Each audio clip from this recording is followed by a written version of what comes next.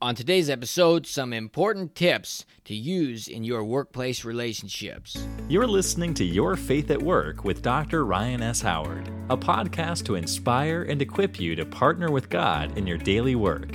Visit yourfaithatwork.org to learn more and download your free copy of 21 Days to a New Workplace You. God is a God of relationships. In fact, He sent His Son to die on earth. Jesus came on earth to restore our relationship with God. And how incredible is that?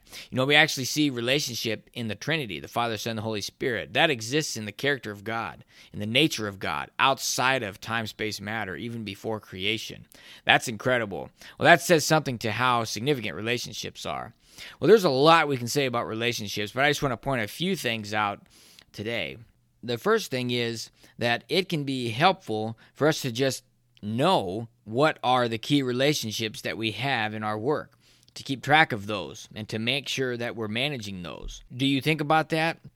You know, it could be your peers, your coworkers, could be people that work for you on your team, or your manager perhaps, or certain clients you interact with. Some of these are pretty obvious, but just because they're obvious when we're asked the question doesn't mean we're paying the right amount of attention to them and actually evaluating them. And there may be some other more peripheral relationships that are important to what you're doing, or that maybe God's putting on your heart that you need to go after and develop. Which brings us to the next point, is that how are those relationships? What's the quality of those relationships? Is there some actions that you may need to take, or some development that may need to take place? You know, I've heard it said that we can think of relationships as the last 5 conversations you had with someone. That's the summary of your relationship. Now, whether that's true or not, or in one sense but not another, that is a fascinating way to think about it. I mean, if the last 5 times you talked to this person, it was always correcting them, or it was always some sort of stressful talk, well, think about that. So what should the next 5 conversations look like, and how can that shape your relationship with them?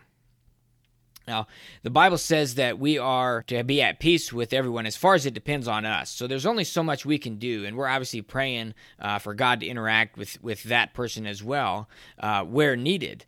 The third thing I want to point out is just how can we use those relationships? And relationships are how we get things done. There's many projects that I've had that the reason they were successful was because of good relationships, because I had the best from other people, because they knew we were being authentic and genuine and caring about what the other person's goals are, what their time is available for, and just interacting, getting the best ideas from everybody. And there's been times where I've had projects that were stalemated, and until I fixed the relationship issue, it was going to stay that way. And so maybe there's more peripheral relationships, like I mentioned, that someone's got a piece of a knowledge or an idea or something, and you may not know what it is, but if you just feel a pull that you need to talk to this one person, or you need to talk, maybe reflect a little and think, okay, is there something that I need to take to that conversation or take from that conversation? And then just go have the conversation. And even if you can't figure out what it is, if there's something on your heart that God might be putting there, then go have the conversation. Go meet with that person. It could be key to getting projects done, or it could just be a relationship that needs to develop. Which brings me to the last point, is that, are you available? Are you available for people to talk to? You want to be someone that people can come to and ask questions of you, especially when it comes to spiritual things or why there's hope within you. And you want to be showing that. You want to be sharing that openly and being authentic to what Jesus is doing in your life and sharing that with others. So you want to be available. People will come and talk to you. You will be surprised and amazed at what God will do with that. So some things to think about this week. Think about relationships. Be intentional, and you'll be amazed at what God will do with your relationships.